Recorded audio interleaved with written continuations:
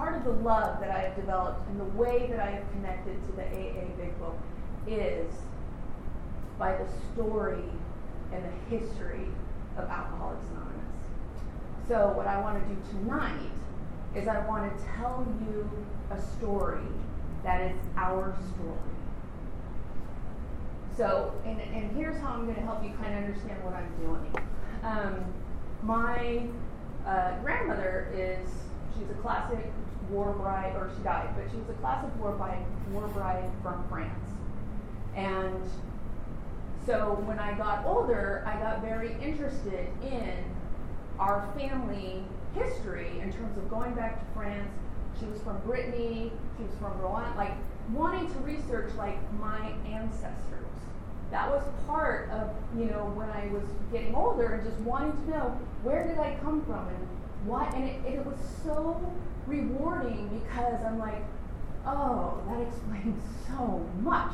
I mean, especially in terms of the, matriarchal Catholicism, and then my grandmother was very strong around like, we were Celtic, and I wasn't allowed to say Celtic. I had to say Celtic, or whatever, however you say it in French. But, the point being that it was like, so what I want for you to do is I want you to think about that for a second. Think about whatever your family ancestry is and how you would kind of be interested in kind of knowing, like, where do you come from and why your family sort of behaves in certain ways. Like, it's very different to be Catholic than to be Protestant.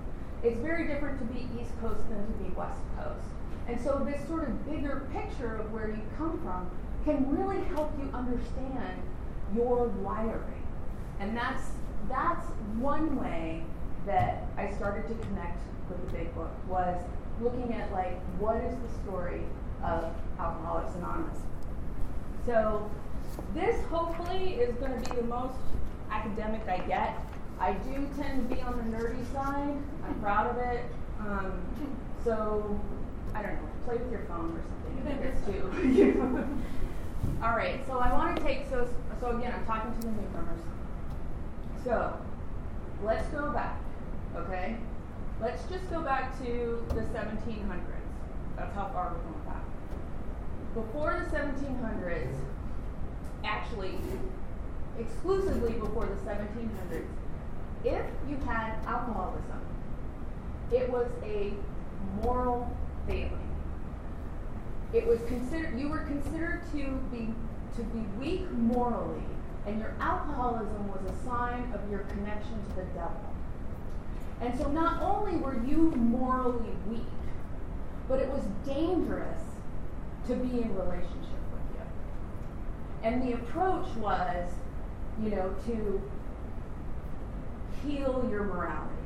That was up until the 1700s. That was the pervasive. In the 1700s, there were a couple of doctors that, not wanting to be too religious, said, well, maybe it's a palsy of the will. So they were basically saying the same thing, but they just wanted to put it in non-religious terms.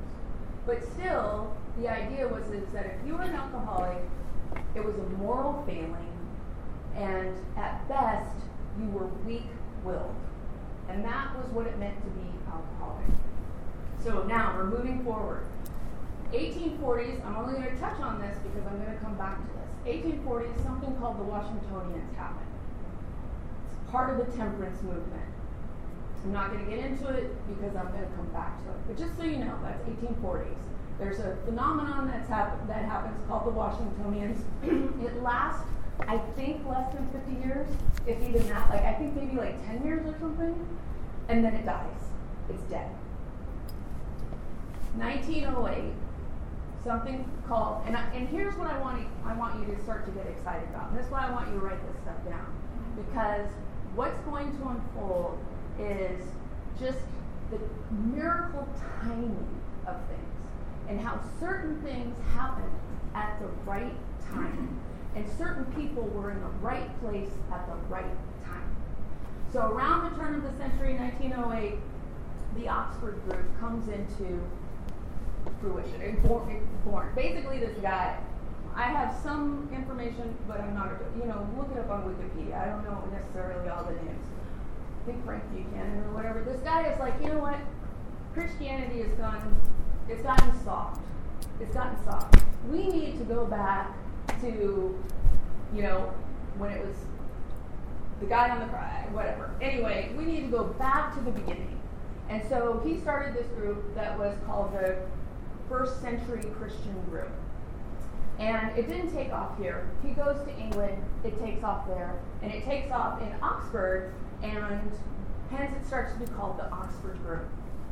Now, some of you will recognize this. Here's the Oxford Group. Oxford Group believed that the root of all problems, okay, first of all, Oxford Group believed everyone's a sinner. Everyone. The root of every problem you have is fear and selfishness. They had a program of action. Oh, also, point of clarification. The Oxford Group was not a church. You would go to church, and then after church, you would have a meeting to talk about and do this first century Christianity. And at that meeting, you would go through a 6-step program. First of all, you would admit that you're a sinner. Second of all, that you would recognize that all sinners can be changed. Third, you would recognize that confession is prerequisite for the change. You can't change if you don't confess. 4 would be the change can access God directly. The change itself. The transformation is what connects to God. Once that happens, miracles can occur in your life. Once the miracles can occur to your life, it is your responsibility to take the change that you've experienced to other people. That was the Oxford Group. So that's happening. While that's happening, now here's what's interesting. The Oxford Group caught on mostly to upper class, educated upper class. Also, it thrived primarily in the mid-30s. I'll get to why it died, but just think, it's growing in popularity and it's peaking in the mid-30s. Also, the Oxford Group had something called the 4 absolutes.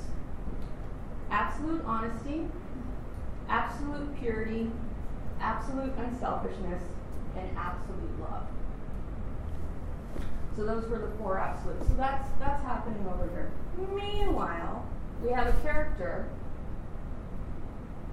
I know his name. I have problems with names, so I have to write it down. I can tell you what people look like, but their names block. We have a character, Roland Hazard. We love Roland. He's an awesome guy. He was a chronic alcoholic, but he had a lot of money. His family had a lot of money, and they were like, "You've got to do something. Dude, go take care of yourself." He goes to Sigmund Freud. Sigmund Freud is an atheist, but he's the #1 psychoanalyst at the time. And Freud is like, "No, I'm not working with you." Second guy, Freud's like, "Why don't you go to Adler?" Adler was a colleague, but they didn't like each other. So we're not too sure why he suggested that Roland go to Adler. But it's possible it was like, go to Adler. Adler was a Christian, but he also was a little bit into the whole, if you have a problem, do you have sexual urges towards your mother? Kind of school of thought. So think about this. Roland goes to #1 guy who was an atheist who would have been like, let's spend an hour for a year on the couch talking about you in your relationship to your mother. But that guy doesn't want to see Roland. He goes to guy #2, Freud's colleague, Adler, and Adler, same thing. It's like, okay, we would have spent this whole time on the couch talking about your relationship to your mother, but I don't want to deal with you either. So he's forced to go to Oxford to go see Carl Jung. Now, why is this important? For the newcomers, I'll tell you why. Because Carl Jung was spiritual, and he believed in spirituality. So Roland Hazard goes and he says, "Hey, I drink a lot, I create problems, can you help me?" Now here's what's important. is what Roland doesn't know is that Carl Jung is trying to determine, are you neurotic? And out of your neuroses, you act out. Or are you an alcoholic? And here's why. Because Carl Jung is, if you're neurotic, we can work on that. That's something that we can fix. We can fix your neuroses, you'll stop drinking. But I really want this to sink in for us here tonight. Carl Jung was like, but if you are an alcoholic, there is no cure for you. There's nothing. So he spends a year, he doesn't tell Roland this, he just spends a year working with him. Roland studies with Carl Jung for a year, right? He gets all like, okay, doc, I'm ready. He's like, his family, I think, is in New York or the East Coast. He's in Austria. He's like, okay, I'm going to go back to my family. Thank you so much. This has been amazing. You have changed my life. He gets on the train or whatever. He goes to Paris to catch the boat back to the East Coast. He doesn't get out of Paris. He ends up getting drunk. He didn't even last, he lasted the train ride to Paris. And then he ended up getting drunk again. I think he went on a 2 or 3 day bender. And then he woke up and realized, are you kidding? I mean, think about if you spent that much money for a year with the top, Jungian, well, he was the Jungian psychologist, and you don't make it out of the train station in Paris. I mean, just what the hell, right? So he goes back to Austria, and he's like, dude, what happened? And that's when Carl Jung realized that he was not neurotic, that he was an alcoholic. And he actually told Roland that. Now I want you to understand that in 1908 or whenever, no, this isn't 1908, this is like 1933 or something like that. At this time, here, I don't even think, imagine that it's in the 80s or early 90s, and you're in an office, a doctor's office, and the doctor tells you you have AIDS. That's what it was like to be told that you're an alcoholic. There is no cure, and you're going to die. But more so than it, you're going to die, and similarly, you're going to die, and you're going to die in social disgrace. That's what the sentencing that Carl gave Roland Hazard. And Roland, so imagine, you hear that news. I'm going to die, and I'm going to die in social disgrace. So he goes to Carl, he's like, please, is there anything you can do for me? And Carl Jung says, well, there are rare, this is important, I want you to make a note of this, there are rare instances where people have spiritual experiences, I think it's called, in the big, we'll get to it, dramatic spiritual experiences. And then they become religious and they give up their alcohol. Very rare, but it has happened. That's your only chance, is to have some sort of spiritual lightning strike you, and then you might be able to defeat alcoholism. So Roland is like, okay, again, death sentence. Roland's like, I'm there. Tell me what to do. I'm there. Coincidentally, while this is going on, the fad of the upper classes is the Oxford group. So Roland goes back to the East Coast. He's just like, hey guys, you aren't going to believe this. I'm going to die. I need God today.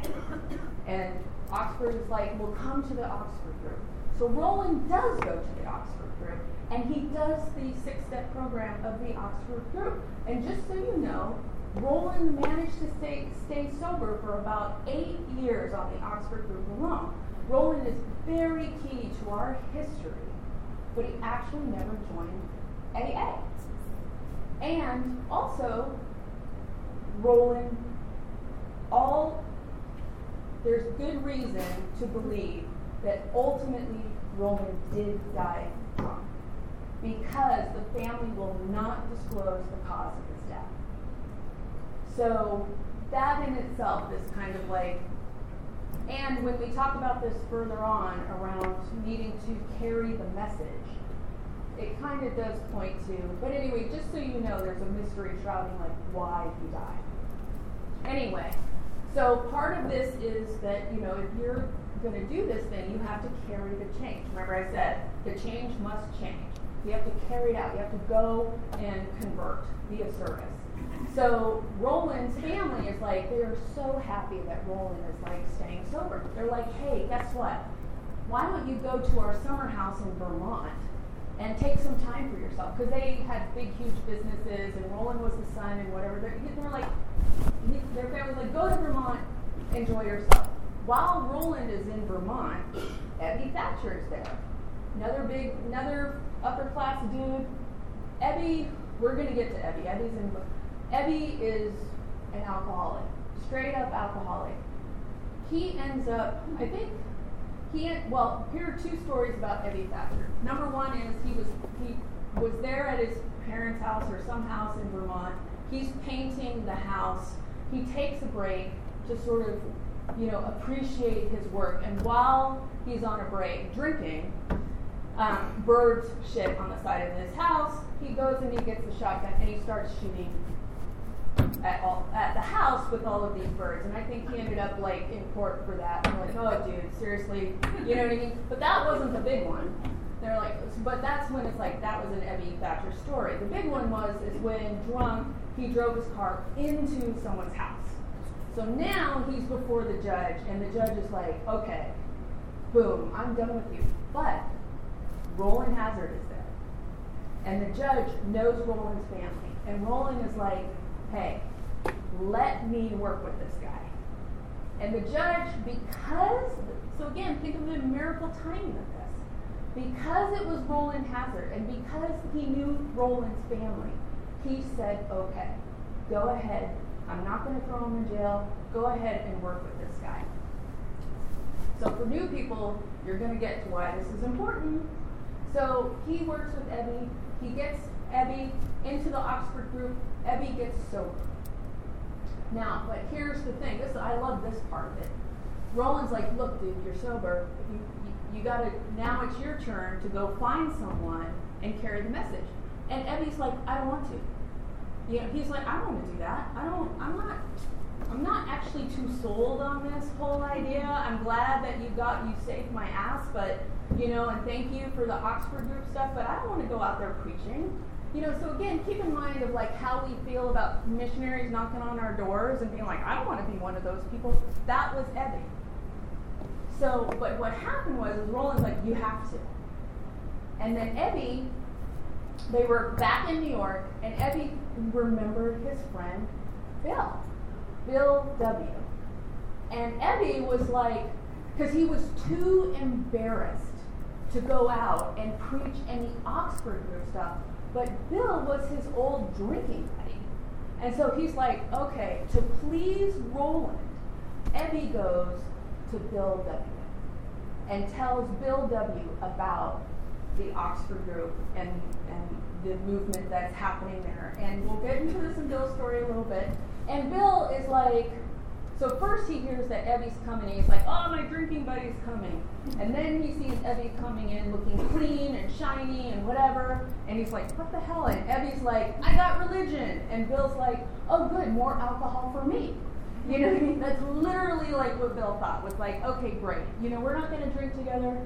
I'm going to get all of this alcohol is for me. Talk all you want. I'll just be drinking the whole time. That was Bill's response to Ebby coming.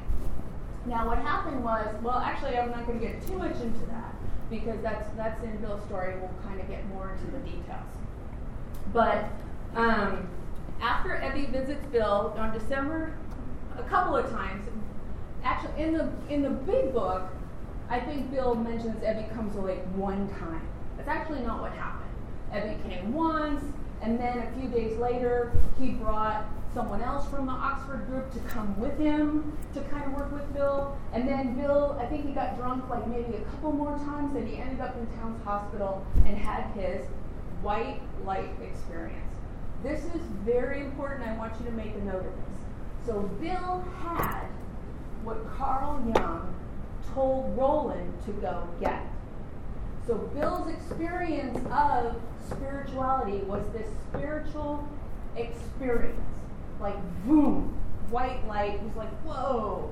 and it actually carried him, I think he said in his book, or Bill W's book, like, it carried him in terms of enthusiasm, and enthusiasm in the sense of the original Greek word, which enthusiasm meant like you were infused with energy. You were infused. It carried him for 3 solid years. He could not stop talking about his experience in getting sober, in terms of that white light. So that happens. On December 11th, 1934, Bill takes his last drink. 1935, Bill and Lois start attending the Oxford group. They got to going because Bill's like, this is awesome, this is great. So Bill has his white light experience, and because of Roland and Ebby, he wants to oh my God, there's a God, and God exists. Holy shit! He wants to go tell anyone. And people are like, well, we already knew that. Why don't you come over here? So he goes over there, and that was the thing to do at that level, was to do the Oxford group. So that Ebby goes over there, or Bill goes over there to be with Ebby and Roland. But their thing is like, you got to carry the message. And Bill's like, I got to carry the message to alcoholics. Bill's like, this is incredible. So he spends 6 months trying to carry this message to another alcoholic. He can't do it. He is going and telling alcoholics to have that he's found God. So now he's on the door. He's found God. He doesn't drink anymore. He's telling them that. And they're like, I'm not interested. Why are you here? For 6 months he does that, and he is like ready to be like, I'm done. He's 6 months, he can't, no one is, if they're even interested, they're not staying sober. They're just like, whatever. For 6 months he's like, okay, Lois, you know what? This isn't working. This isn't working. I'm just going to give this up. This isn't. And Lois says, he's like, I can't, no one's staying sober. And Lois says, you are. Very important. Again, a moment I want you to bookmark. For 6 months, he was telling people about his white light experience. He was sharing that with other alcoholics. None of them are staying sober, but he is. He's staying sober. So, I don't want to I don't think I can stress, these are one of those moments, and we're going to come to them, where, again, it's like, one of my favorite speakers, Lorna Kay, says, and heaven held its breath. Like, man, because there are a couple of times where Bill just wanted to be like, I'm done, this isn't working, and that's one of them. And when he did that, there was Lois saying, hey, you've been sober 6 months. I haven't seen you sober in 6 months in years. Quite frankly, as your wife, who cares if these other guys are not staying sober for the first time you are? Okay, so that happens.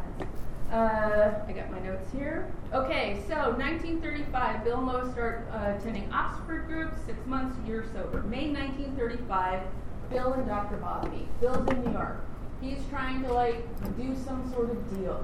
He's trying to make some money. He's not, he's trying to get himself back up to having a lot of money. He's sort of trying to do some deal that takes him to Akron. Here's another part of the amazing story. He's in Akron, his deal falls through. He doesn't have enough money to get home. He's hasn't been able to get anyone sober, and he hasn't been able to get a job. This was going to sort of pay, this was his last hope in terms of his career. He's like, my wife, who was a society girl, is working as a retail person at Macy's. I have been ashamed to my whole family. I've got this deal that's going to turn everything around, and I go to Akron, and it falls through. So just think about that. And he goes back and he doesn't have enough money to get home in his pocket. And he goes back to the hotel. And he's standing there in the hotel. And on one side is the bar. And he can hear music, and he can hear glasses tinkling. And on the other side is a call box. And again, heaven held its breath. And I don't know how many, just take a minute where you were there, if there were any time where it's like, you wanted to just say, fuck it. Fuck it to the program, and just be like, I don't care. I want what I want. And that's where he was at. And through, again, some sort of divine grace, he went to the call box. Now, we think he just picked up the phone. No, he didn't. He picked up the phone, and he had a list of names for the Oxford group, right? So he is looking for an alcoholic to work on. He calls, I think it was 10 names. If anyone, I think it was like 10 names. Each person is on the Oxford group, but they don't care about alcoholics. So he's calling name, first name, hi, I'm a member of the Oxford group. Oh, cool, I'm a member of Oxford. Do you have any alcoholics I can talk to? What the hell are you talking about? No, I don't have any alcoholics you can talk to. And why are you calling me? Clint. Like he's going down. He gets to the last name. And this guy, I think I have this right. I'm open to being corrected. It's a lot of information to remember. But I think he called someone who said, I may know someone, who then connected him to Henrietta Seiberling, who said, okay, you know what? I do have someone. He's a doctor. He has a drinking problem. I can try and connect you. And again, I think this is in the book. It can't happen right now, but maybe it can happen tomorrow. And that was Dr. Bob. So Dr. Bob is a distinguished physician in Akron, Ohio. He thinks no one knows he's an alcoholic. Everyone knows he's an alcoholic. This becomes important. So Bill W. goes over. He has to wait. And why does he have to wait? Because Dr. Bob, I think Henrietta Seiberling called Ann Smith, Dr. Bob's wife, and said, hey, guess what? There's a guy who wants to talk to Dr. Bob about alcohol. He says he needs to do it for himself. Isn't this awesome? Let's hook these two up. And I think Ann had to say, I'd love to, but he's passed out on the floor. Like he wasn't so they had to wait until the next day so that Dr. Bob woke up and was like, I don't want to talk. You've got to be kidding. I don't want to talk to anyone. Now keep in mind, because we forget this, because we are immersed in a culture and in a society that has started to embrace 12-step, right? So we take all of this for granted. But Dr. Bob, he's like, I don't want one more person shaming me and telling me, like, why don't you quit? Why aren't you sober? Shouldn't you quit for her? What about your wife? What about your family? He's like, I don't want to hear it one more time. And how he gets sold on it is like, look, this guy says he wants to talk to you about his drinking. And Dr. Bob says, fine, I'll give him 15 minutes. I've heard people say, the same person, by the way, Clancy, who's like 15 minutes. And then I listen to him again, and he's like, oh, it was 10 minutes. Typical, you know what I mean? So it's like, whatever, this is our, what do we call it? Our oral history. This is our oral history. So you are hearing me tell you stories that other people in the room have told me. So again, we got to kind of go like, how much of it is true? The essence and the bulk of it is true. The details may be a little bit off. Dr. Bob goes, or Bill W. goes to Dr. Bob. 15 minutes turns into 4 hours. And here's what Bill W. started to do. Oh, sorry, I left off something. Before this happened, and after Lois said, sober you are, Bill W. went back to the hospital, the town's hospital that he was getting detoxed, and he was talking to his physician, and his physician said, I can't get any of these people sober. I'm telling them about the white light and whatever. And he's like, yeah, but you're not sharing what you know about alcoholism. Why don't you not start with your white light experience? Don't start with that. Start with your experience as an alcoholic, and then tell them your white light experience. Now, I did skip the doctor's opinion, but we're going to kind of get to that. So there's more about the time. Okay, let me stop myself and interrupt. There's a side note. So remember I said all of this timing, Roland Hazard, Oxford group in the 30s. Meanwhile, while this was happening, Dr. Silkworth had graduated and he needed a job. It was the 30s. The one thing that doctors did not want to do was they did not want to work with alcoholics. Why? Number one, they're terminal, there's no cure. Number two, they don't follow any of your directions. And number three, they don't pay their bills. So Dr. Silkworth ended up working at Towns Hospital because it was the Depression and jobs were really scarce. And Towns Hospital was a place that dealt with alcoholics. It's where rich people would go to dry out and do all sort of crazy treatments. And that's where Dr. Silkworth went. And he went there, and he may have read about the 1700s, about the palsy of the will, meaning as a scientist, he was like, what if we got away from moral failing? Because that's not very scientific. And he did start to notice, like, you know what, you all seem to be reacting differently. Now, we're going to get into, so I don't want to get too much into this, but you all seem to be reacting differently. I think that you guys have a strange, abnormal reaction to alcohol when you drink that. And what we in the medical community call a strange, abnormal reaction to anything, we call that an allergy. Doesn't matter what it is. Strawberries, anything. Pollen, anything. If you have a reaction that is not normal being the average, then you are having an allergic reaction. So he put it all into scientific terms. So basically what he said to Bill is, you are not morally weak. I think you have a medical problem. So Dr. Silkworth puts it in medical terms. He says that. And then he says, while you go out there talking to other alcoholics, this is a different conversation, of course, it's not the same day. He said, don't start with the white light experience. You know what I mean? Start with talking to them about your alcoholism. That's very important. So, where was I? Does anyone know? Oh, Dr. Bob. So that's why when Bill W. meets Dr. Bob, he starts talking to Dr. Bob about his alcoholism. Now here's what kind of worked. Was Dr. Bob was actually a very religious man. And he was already going to the Oxford movement, you know? So this is going to become important in our big book history, which we have Dr. Bob, a devout Christian, religious guy already, but Bill W. was agnostic, atheist. He was like, whatever. So the white light experience was boom. Now, Bill W. being agnostic, atheist becomes really important in just a few years. So he talks to Dr. Bob. Dr. Bob is like, this is awesome, let's do this. But Dr. Bob does not want to make any amends or reparation because he's worried about his reputation in town.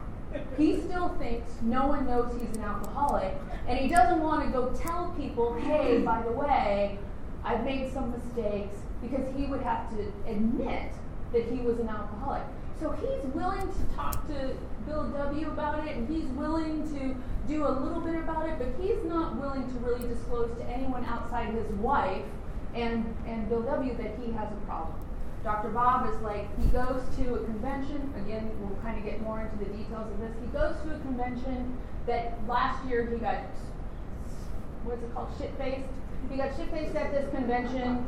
He's like, I want to go back to that convention. I want to show those guys how clean and sober I am, and I want to tell them about this message. So his ego's a little bit involved. So he goes, he doesn't make it through the convention. He gets drunk again. Now, when he gets drunk again, and this again is something that I learned in sort of refreshing my history, when he gets drunk again, and what happened was is that the porters had to take him off the train. The porters called his nurse had to call his wife and say, I'm sorry, Dr. Bob is here at the office, he's intoxicated, whatever. And Bill and Anne are devastated. Bill is like, again, he's like, this thing, I can't seem to pass this thing on. So they go and they get Dr. Bob.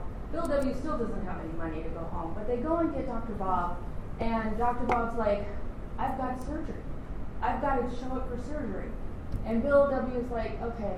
He gives him some beer to steady his nerves. They take him to the hospital. Okay, go do your surgery. And then they're waiting for him to come home. And they wait and they wait and they wait. And Dr. Bob does not come home. And they think he's on another bender. This is the end of it. No, Dr. Bob realized through, again, some sort of divine grace, that if he was going to stay sober, he had to go and make amends. He had to work this whole program.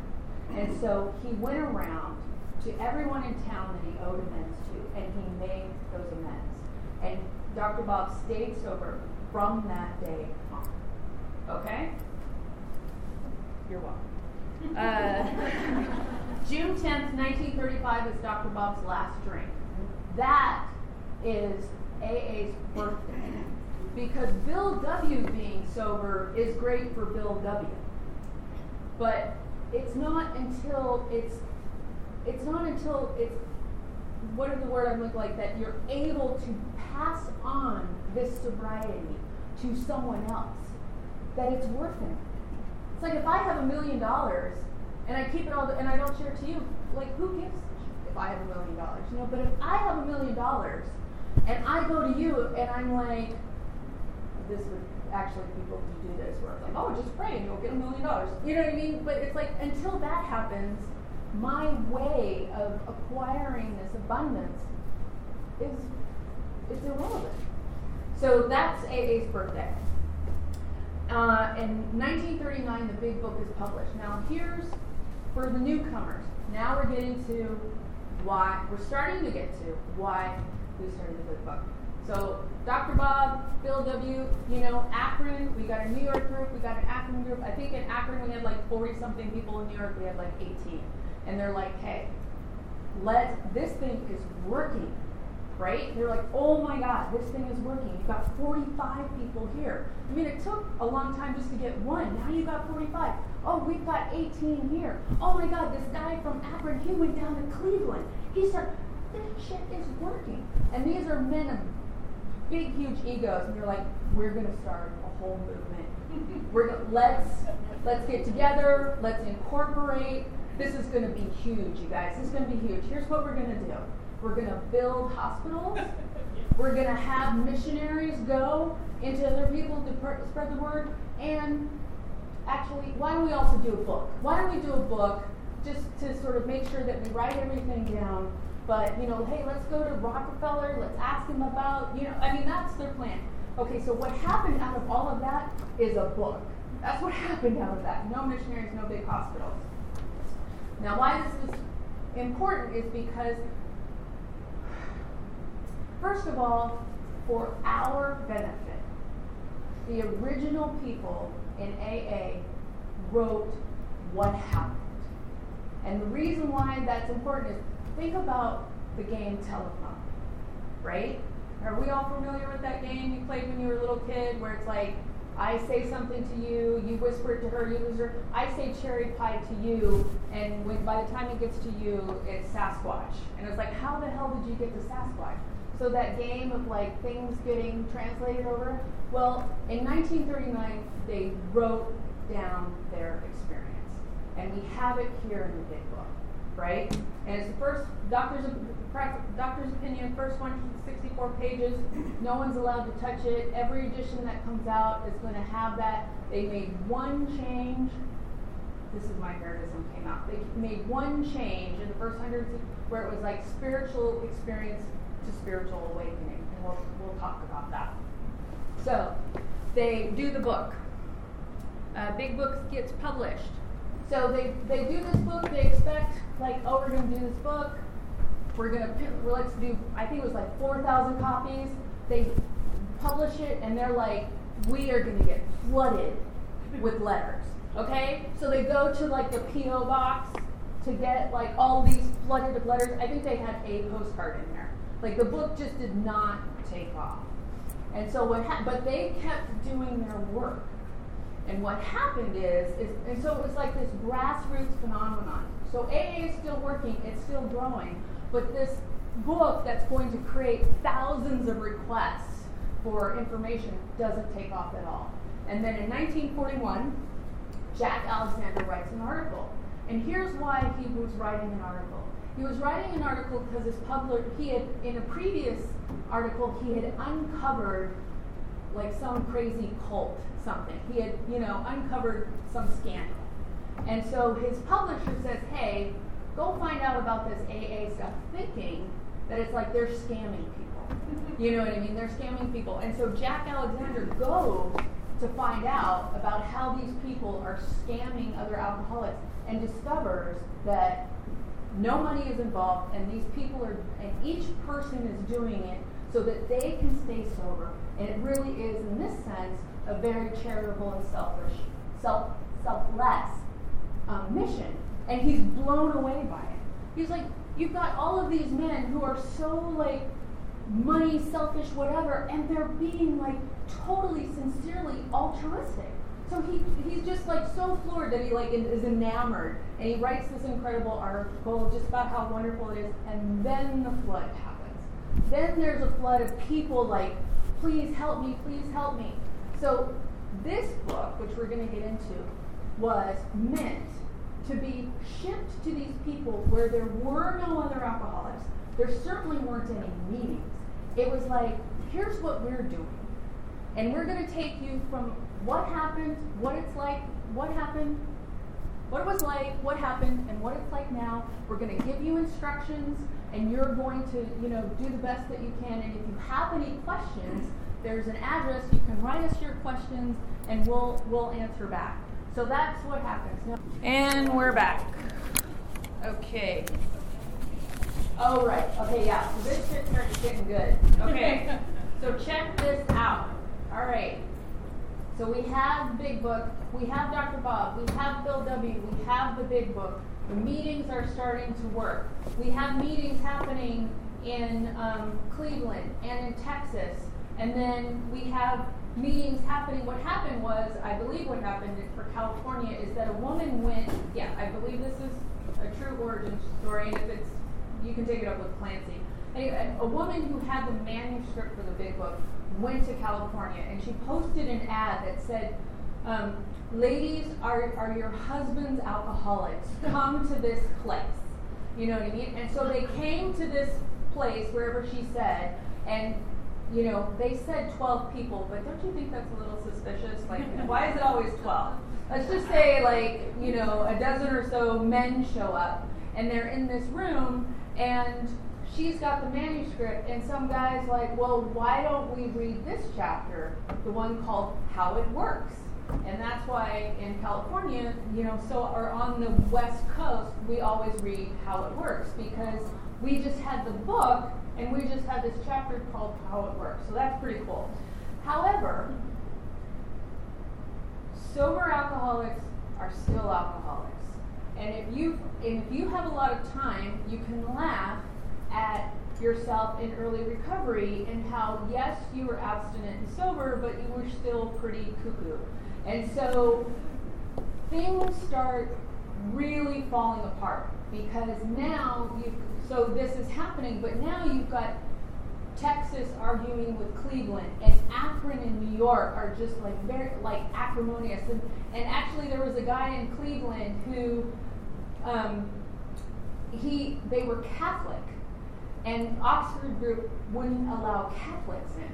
And so they're like, we're not going to go to your Oxford Group. We're going to create our own meeting, but we're going to call it Alcoholics Anonymous after the book. And this guy in Cleveland actually tried to say that he was the original founder of Alcoholics Anonymous. So, and then you have in Akron, you have Dr. Bob, who was a very pious man who wanted to follow the Oxford groups and the Four Absolutes. You have Bill W. in New York, who's like, the Four Absolutes that's about perfectionism, and alcoholics don't do well with that. That's not, meaning like, they're going to fail at that, and it's going to give them a reason to go drink, so no Four Absolutes. So now they're arguing. So this is so literally, like, after this amazing thing happens, you get these groups, and they're not getting along. And Hank P., this is just for nerds out there. So in New York, Bill W. had a right-hand man, Hank P. He was his buddy. And Hank P. and Bill W. really got, thank you, this is my pool boy. I know how to pick him. So Hank P. was his, and Hank P. was right next to Bill W., helping doing the GSO, helping doing this, whatever. And then they got into a fight. Bill W., yes, sober alcoholic, yes, founder of Alcoholics Anonymous for good reasons, which we can get into later, and still a human being with failings. And one of his big failings was women. And so they got into it, and Bill W. did have a mistress. He did have a lot of the times they were like men actively trying to protect other women from Bill W. because he was, so whatever. And that just really devastated Hank P. because he's like, well, if we're supposed to be honest and whatever, and you're the founder, and so they had a huge falling out. And Hank P. went around to all the other regions and badmouthed Bill, so that now you've got all of these other AA groups who are now not listening to New York, not listening to them. I mean, basically, let me tell you that it was all about to fall apart. And then Bill W. learns about the Washingtonians. I told you we were going to come back here, and this becomes very, very important. And again, we're gonna dial into a lot of these things that I'm hitting on right now that I try to say, like, stop and think about that. We're gonna get into it a little bit more because this is how you are gonna fall in love with the big book. You're gonna learn about these seconds and inches. You're gonna learn about, like, oh, we take so much for granted. But here's really how you end up recovering. You end up recovering by doing exactly what this book tells you to do. Now the problem is this book is written in 1935 by a lot of upper class men, and they're dealing with alcohol, which is a chemical addiction. We're here in 2019, we're women, and we're dealing with a process addiction, which is food. And so again, my goal for this weekend is to help you get from this book being like me throwing it across the room or not liking it at all to getting to like my history and my recovery and my disease is in this book, and it's my heritage. So anyway, going back to like everything was about to blow up, and then Bill W. learns about the Washingtonians. He thought that his group, Alcoholics Anonymous, was the first really sober movement that was happening, and he learned he was not.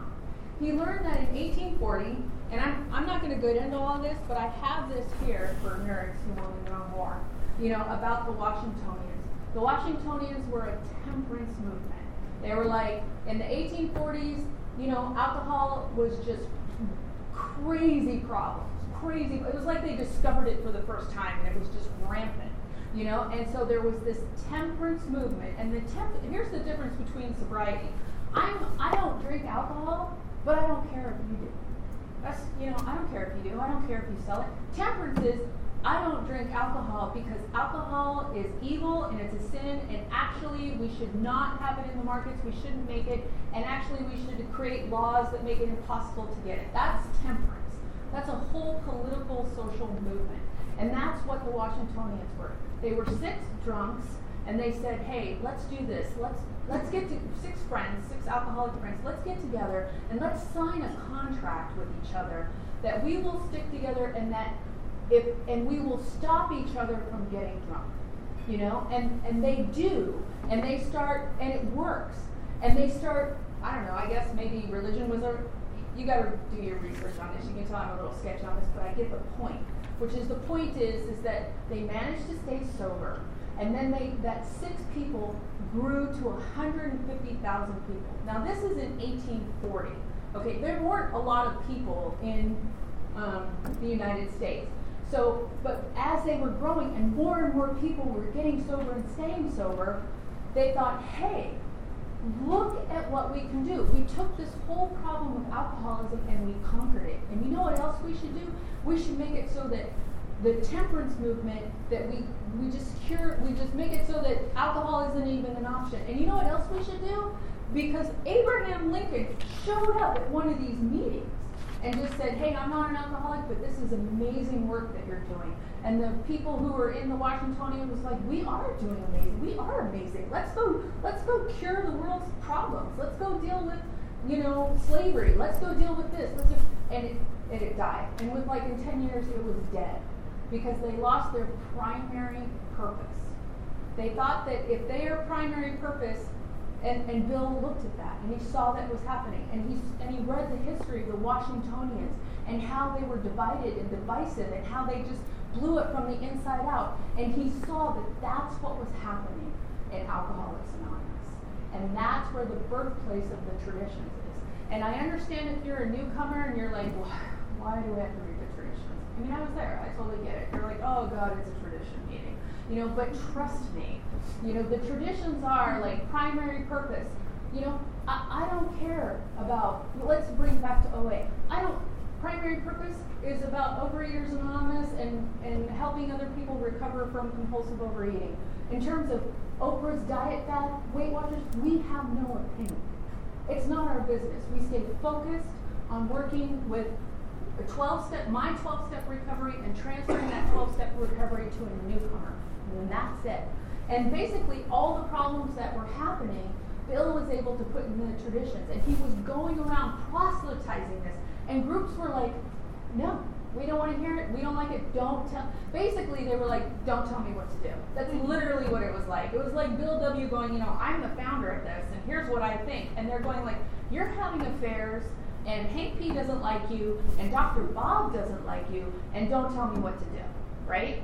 So it was the fact that, so they had a international convention. It was the first international convention. It was in 1950. Do you want to know why it was in 1950? Because Texas was going to plan an international convention for themselves, making it the first AA international convention. And Bill W. was like, oh, no, you're not. You know what I mean? And so he hustled to be able to do a convention within 6 months so that that would be the first AA convention. Not only that, but it's like they were arguing about where to have it. Akron was like, I ain't going to New York. You're not the boss of me, and New York was like, I'm not going to Akron, don't tell me what to do, I don't like you either. And so they went to Cleveland, and I know, you're like, really? You picked Cleveland? But you're like, there was Texas, there was California, and your compromise was Cleveland. Well, here was the thing, was that Cleveland was also a very strong group, and Dr. Bob was dying. So he couldn't go very far. So Cleveland was, you got New York to go to Cleveland because it wasn't Akron, and you got Akron to go to Cleveland because it wasn't New York. So they had their first international conference in Cleveland. And through God's grace, which we'll get into, through divine grace, they passed the traditions. And trust me, that was like, that almost didn't happen. And if that didn't happen, we would not be here. Because if the Washingtonians can implode from the inside out, so can we. So I understand that you don't like the traditions. I understand that it feels whatever, but trust me, if you're new in OA, don't worry about it. You're a newcomer. Your primary purpose right now is your own abstinence and starting to do a little bit of service and connecting fellowship and whatever. But when you start to get some time, it's on you to start to learn about the traditions. Because it's old-timers in the room that interject when the traditions are being broken. And that's on us. So that's my, what do we want to call it? That was my soapbox moment on the traditions. So that happens. 1951, Lois founds Al-Anon, family group. Now we're getting there. July 1951, First International Convention of AA, approved 12 traditions, attempted to create harmony between New York, Akron, and Cleveland. 1951-52, this becomes important. Bill W. writes the AA 12 and 12. Now, here's something important to know. The AA 12 and 12 is Bill's reflections on the 12 steps and the 12 traditions. It is not a book of instructions. It is not the instructions on how to work the program. That is in the big book.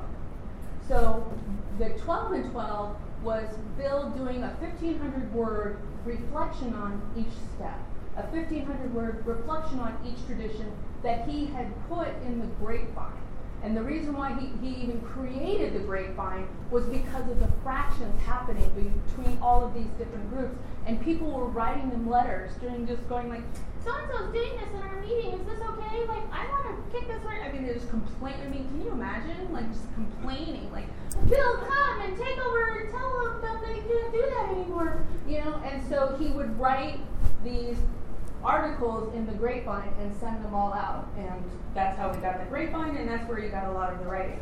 But just so you know, the 12 and 12 is not how to work the program. The 12 and 12 is Bill's thoughts about each step in each tradition.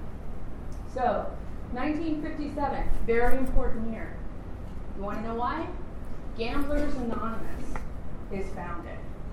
Okay? Now, it's not just that Gamblers Anonymous is founded. This is a very important year because AA is about chemical addiction. AA is a chemical addiction. It's drugs and alcohol. You ingest a particular substance, you have an allergic reaction. Yes, you have a disease of perception. We'll get into all of that. And, hey, guess what? These 12 steps will work for your chemical addiction. So there's Jim W. He's in AA. You know, and Bill, who is also clean and sober in AA, he's sleeping with people or trying to sleep, you know what I mean? So they have these other behaviors. They're cross-addicted, basically. So Bill W. is cross-addicting with womanizing, whatever, and he had a mistress. You know, when he died, like he was spending 3 days with Lois and 3 days with this woman. You can watch the Bill W. documentary. So just so you know, we are not talking about saints. We are talking about alcoholics who are no longer drinking. Same thing with Jim W. He's an alcoholic, but he's got a gambling problem. Again, seconds and inches. He's thinking, can these 12 steps that are designed for chemical addiction work with a behavior addiction, a process addiction? And it works, and he does it, and it works. So first of all, that's amazing. We're going to get into that. Second of all is, that was 1957, and that's in California. Jim W.'s in California. It worked well enough that they did a commercial. They said, hey, you know what I mean? You got a problem with gambling? Try Gamblers Anonymous. And guess who was watching that commercial? Let's play a game. Who knows? Sherry! Oh my God! Yes! Roseanne was watching that commercial. Roseanne was watching the commercial on Gamblers Anonymous. She's sitting there with her husband, Marv, and they're like, hey, you know our friend, I couldn't get the name of the friend, if anyone knows the name of the friend. Our friend has a gambling problem. Let's take our friend to this GA. You know, so Roseanne goes to the GA meeting, and she's sitting there, and in her own words, which you can get on the OALAIG podcast, you can Google Roz, and you can hear her talk about this. Roseanne's sitting there, and she is completely identifying with the shame and the guilt that these men, mostly men, have around their behavior with gambling. The secrecy, the lying, the hiding, and again, then the feeling of regret, trying to cover up, trying to make up, the manipulating her, and she's just floored. Like, oh my God.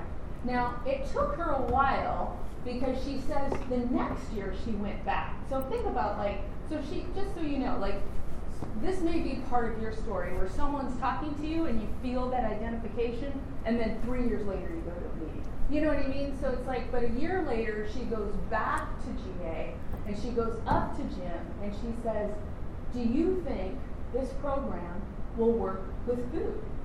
And Jim's like, well, I don't see why not. You know what I mean? It's like, it worked with gambling. I don't see why not. And here's how, again, the perfect timing. Roseanne's family was a family of overachievers. And so some of us will identify with this, meaning that it was not daunting to Roseanne to start a whole new 12-step program. It was like it's in the family wiring. Like, well, of course, you're going to start mountain climbing. You go to Mount Everest. I mean, that's what our family does. So Roseanne is like, you know, I'm going to start a program for girls, or actually it was for women. I'm going to start this program for food, compulsive overeaters, and let's get on this. However, I think that this book is crap. It's so poorly written, and I don't like that God is included in any of this. So I'm going to rewrite these steps, and I'm going to take God out. Fortunately, Jim W. she was still connected. She calls Jim W. like the first sponsor of OA. So, Jim W. was pretty kind of tolerant a little bit until they were about to go do a commercial together. And then Jim sort of sat Roseanne down and said, is it possible, and you guys probably know more of this, but basically told Roseanne, why don't you work the program the way that it was written? And somehow through, willingness. I know what makes me willing. I don't know if this makes you willing, but what makes me willing to accept direction is the disease. The disease makes me willing, because I, of course, think, first of all, I'm like, I know what's best for me, don't tell me what to do. And but when I'm in the disease and I become willing to get direction, that's when I become willing to get direction. So I can assume to a certain degree that Roseanne was not experiencing the full relief of her compulsive overeating, and that made her a little bit more willing to take Jim's direction and just to work the steps the way that they were written. And that's what she did. So that happens. In 1960 is OA's first meeting. Yeah, that's kind of boring. This gets important. This is why we're here. The other thing that happens in the 60s is all of this psychoanalysis and all of these treatment centers and all of these new wave information starts flooding in to drug and eating disorders and everything. And what happens is, and this even happens in AA, is that this book starts to be considered antiquated. Like, that's what they knew back then, but we have all of this new information. And in 1970s, there was a flood of new treatment centers and people doing psychoanalysis and all of these, and not AA, not 12-step, but doing all this and doing some really good work around, drug rehabilitation. I mean, it's not useless work. It's just that all of that started flooding into AA meetings where they're not reading the big book, they're barely reading the 12 and 12. And again, this is the thing that amazes me, is that again, the AA could have completely died in a completely different way. I don't garden, but for you that do garden, like when a plant starts to take over another plant and totally kill it. And that's what was happening. And here's what's amazing. When that was happening, these two guys in, I can't remember, Oklahoma, Joe and Charlie, meet at a conference. And in secret almost, they're reading the big book, and it was like this weird, obscure thing. It would be like if I were in here and I was like, just to give you an idea, it would be like if I were in here and I was like, I read the first edition of Jane Eyre. And I was like, and we're all in here and I'm like talking to someone, and there's Wendy, and it's like, she likes Jane Eyre too. I mean, that's like, to give you an idea, it would be like, why are you reading that old book that is irrelevant? That was the attitude. It was like, it's irrelevant now. It's old, it's historical, it's whatever. And Joe and Charlie are like, there's some good shit in here. You know what I mean? And so they're meeting at, they're going to all of these AA conferences and everything. And here's the thing that I love. It's very similar to Dr. Bob and Bill, which is that Charlie started to invite people who also maybe wanted to, study the big book. And Joe was a little irritated at first. He's like, I thought this was our thing. What are you doing? You know what I mean? But again, he gets over it. The other thing that I love is that they were doing this, like, it was really, really small. And I tried to find this story, but I can't find it. But I think it's true because I heard it from a speaker once. You know what I mean? Even though I can't find that speaker again, which is one of the conferences that they were just getting together and doing this big book study. And again, think of it as this, like, we're all here, and Wendy and I are studying Jane Eyre, and then you decide you want to, like, this is okay. But you guys are like, those weird people over there. Okay, we take this for granted. But at the time, Joe and Charlie reading a big book is like, why are you guys reading that? I mean, we got John Bradshaw, PBS, we got Hazelton, we've got all of these, like, why are you reading that book? And so they start to do these, like, big book studies where they're just going through the book line by line. And first it was just them, and then it was a small group, and then it was a whole room.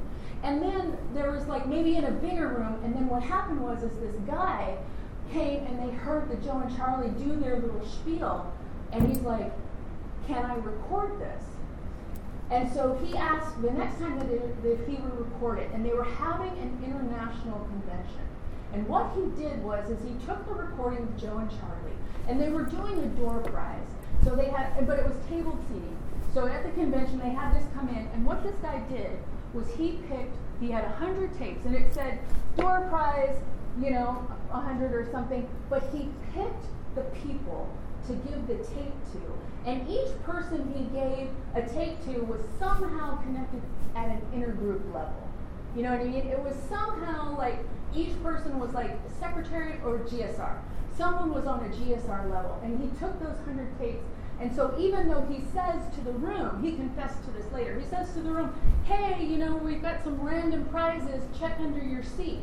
Well, it wasn't random. He had planted that because he understood that what was happening was important. He understood that AA was getting lost to treatment centers. I mean, treatment centers are great and they have their place, but it's not Alcoholics Anonymous. It is not 12-step recovery. Treatment centers help you get to 12-step. You know what I mean? And so he did that and then became this like big book comes alive craze. Now I'm here to tell you that I am not going to do a big book comes alive weekend with you. That's a very specific format. And actually there's one that I saw that was advertised 2 hours away, next weekend or something, like next month? But it's a very specific, where Joe and Charlie go through the book line by line by line. What I can tell you is that my sponsor went to a Joe and Charlie book. What I can tell you is I've listened to 3 separate workshops of Joe and Charlie. So I definitely am influenced by Joe and Charlie, but I'm not going to be doing that this weekend. I'm just illuminating again, like these inches and seconds where I'm like, this thing almost dying. So Joe and Charlie happens around the 1980s, and it revives the big book. We all take that for granted now. All of this like, oh, it's a big book meeting. Oh, we're doing the big book. That would not have happened if it wasn't for Joe and Charlie. Now, it's not necessarily that it's Joe and Charlie. It's that there is a power greater than us that seems to be threaded through, that is trying to carry this message. Because we are dying. We are dying from alcoholism. We are dying from drug addiction. We are dying from codependency. We are dying from food addiction. And there is, however slim, there is a possibility for full recovery from all of these problems. There's a sort of saying that, it's an AA saying, I don't know if it's in here, I've heard it in AA, where if you've got 10 years in AA and you're not in at least 3 programs, you're in denial. It's true. It's true. I qualified for 7. You know what I mean? I've narrowed it down to, I do OA, I do Al-Anon, and I go to open AA meetings, and Al-Anon/ACA. But I qualify for a lot, and I've read their literature, and I find it very helpful. But the road does get narrower. And the benefit of getting sober and abstinent these days is that we have an awareness and a consciousness about cross addiction. And when you're a newcomer, we're not going to bring it up. We're like, hey, you know what? You get abstinent, don't worry about anything else. When your next addiction becomes a problem, trust me, if you're working a program, it will start to become intolerable to you. You don't have to worry about it. Just stick with just stick with where you're at. Anyway, so this all happens. Joe and Charlie revives the big book. Meanwhile, and I kind of want to get to where we're at today. So, always going along, but in 1987, Food Addicts Anonymous, is founded. In the 1990s, Anorexic Bulimics Anonymous is founded.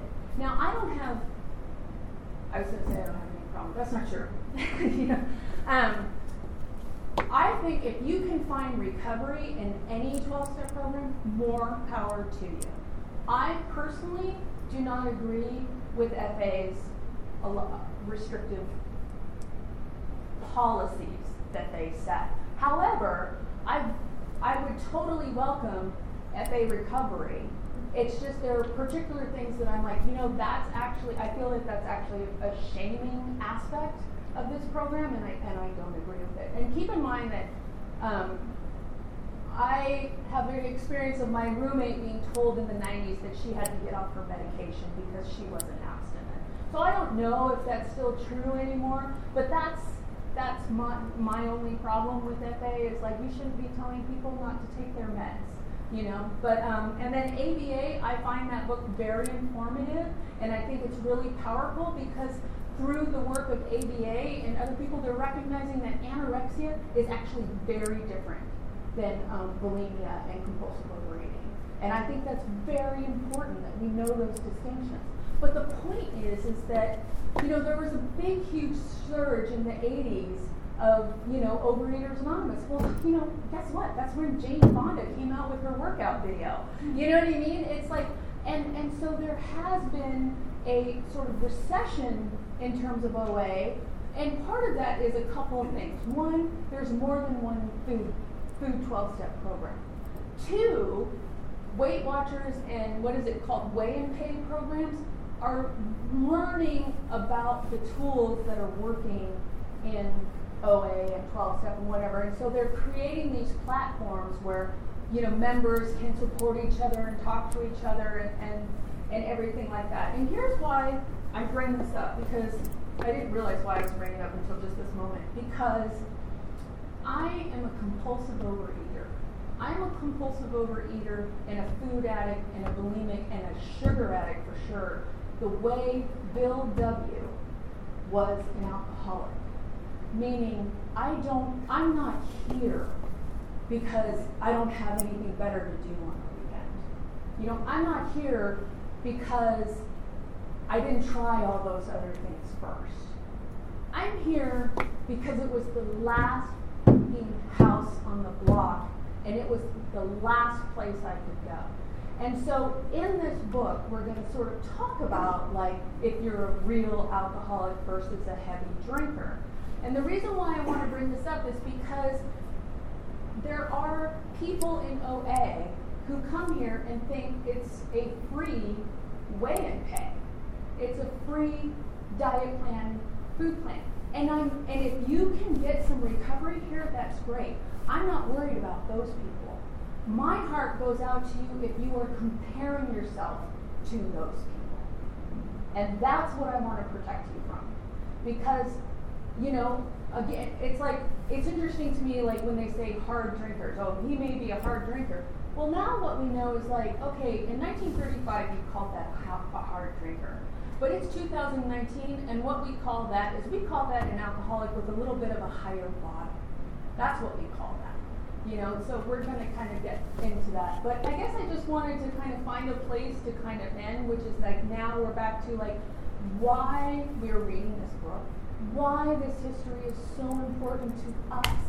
Because if we didn't have this, if we didn't have the traditions, if we didn't have the experience of the Washingtonians, we would not be here. And I need you to know that that would mean I would have my face in a toilet every day. I would be consumed with shame every day. And my thing wasn't, I don't know how you wear your disease, but my disease was I looked really good on the outside. And I had a really strong front. And you would think that I was a really empowered woman, and I was really smart, and I was really intelligent. But how I felt about myself and my body when no one was around, I didn't want to live. Like, food got me out of bed in the morning. And only you, some people in the room can understand that I would wake up and be like, I don't want to actually be here. I don't want to be on this planet. I didn't agree to this bullshit. I didn't agree to these parents. I didn't agree to this political agenda. I didn't agree to so much shit. And so I don't want to play. It's sort of like if you got cast as a role that you never wanted to play. How did I end up having to play this person? But I would think about breakfast. And I would be excited. I would be like, okay, let's just go make myself, and breakfast, it had to be super sexy. And then on top of that, like, so that got me out of bed. But the thing is that I gotta tell you that it's like, when I got dressed, I made a point of never really looking at my own body. I got dressed as a way to be a sort of like, as a way to protect myself from your criticism. So I made sure that I was dressed in a way that I was passing for normal. You know, but the fact of the matter is that I couldn't actually tell you what my body looked like because I didn't want to look at it. Do you understand what I'm saying? Are there any, can I say, thank you, I need you to nod your heads. You know what I mean? Because they don't talk about that in Weight Watchers diet weigh and gain programs. They don't talk about perfectionism and how perfectionism is shame. They don't talk about how shame made it so that I wouldn't even allow myself to have the recovery I had. I had 2 major relapses, and I had to learn in program that the reason why I was relapsing, and through the grace of my sponsor, was I wouldn't let myself have recovery. That's what shame can do. And that's what shame can do to us in the rooms. And so we have to address shame in our recovery. And I've got a lot of information on this. I'll give you guys my phone number. I have a whole drive full of documents, tapes. I did a retreat that's different than this big book workshop.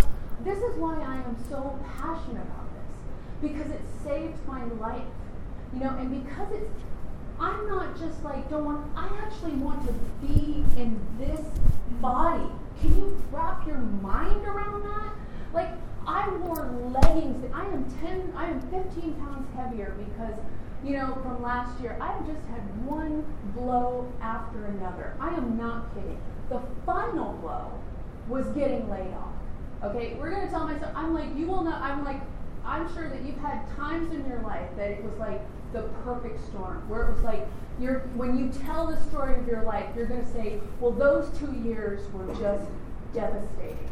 I'm in that period right now, right? And I am 15 pounds heavier. And you know what I did for the first time? Because my mom gave it to me?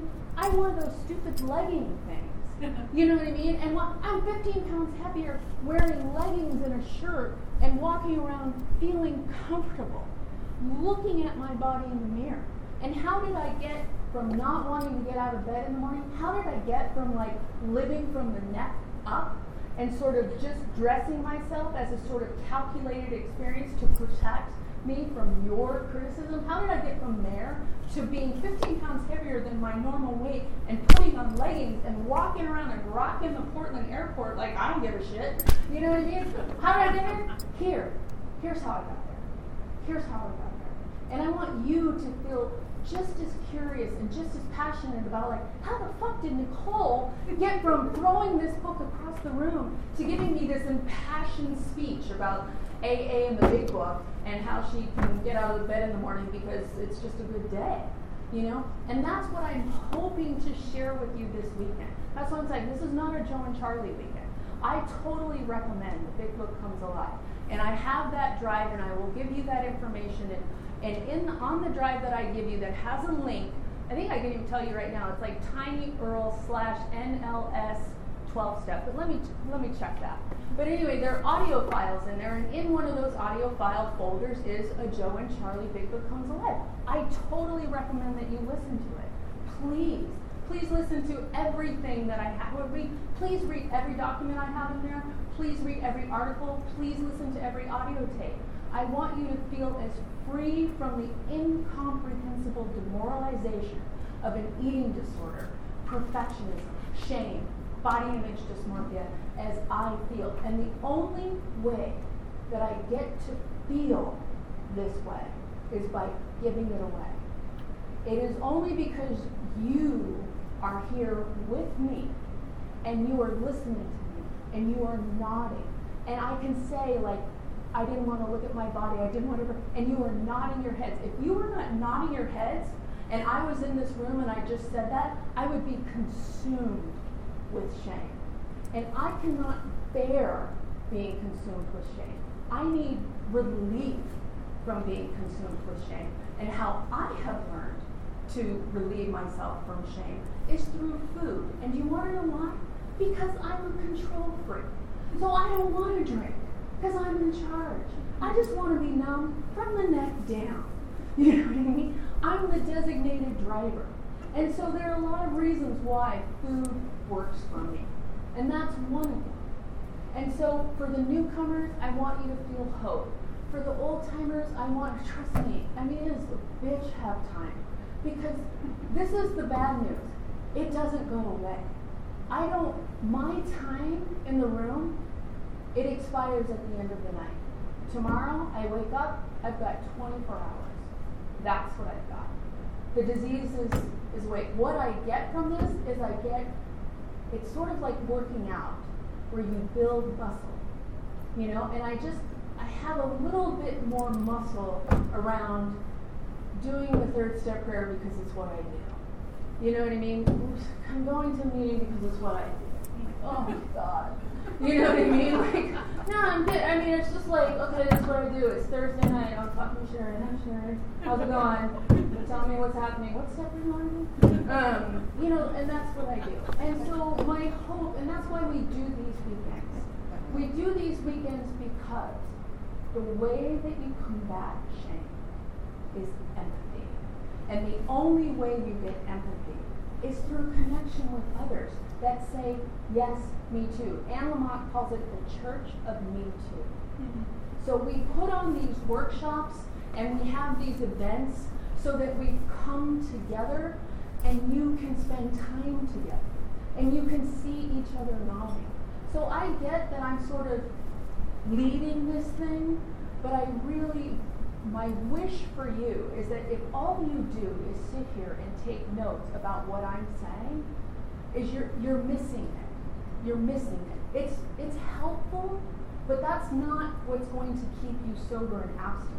What's going to keep you sober and abstinent is in a moment alone with the shame, you can pick up your phone and you can contact someone, even if it's just a text. And I'm a big proponent of God's wife. Don't try and get me on the phone. I'm exhausted talking. You can text me all fucking day long. I'm just like, and I'm a big proponent of the God's wife. So I implore you to make it a personal challenge to get 10 numbers of people you don't know. And if you know everyone, I don't think you could know everyone, because there might be some new people in here. But maybe someone that you've seen but you don't have their number. So if you do that this weekend, if you get 10 numbers and you leave with that, that's all. That's it. You won. I can leave right now. But I'm billed for the weekend. So, I'm going to go through the big book with you, but, quite frankly, we're done. We're just like, the rest is gravy. So, anyway, thank you very much.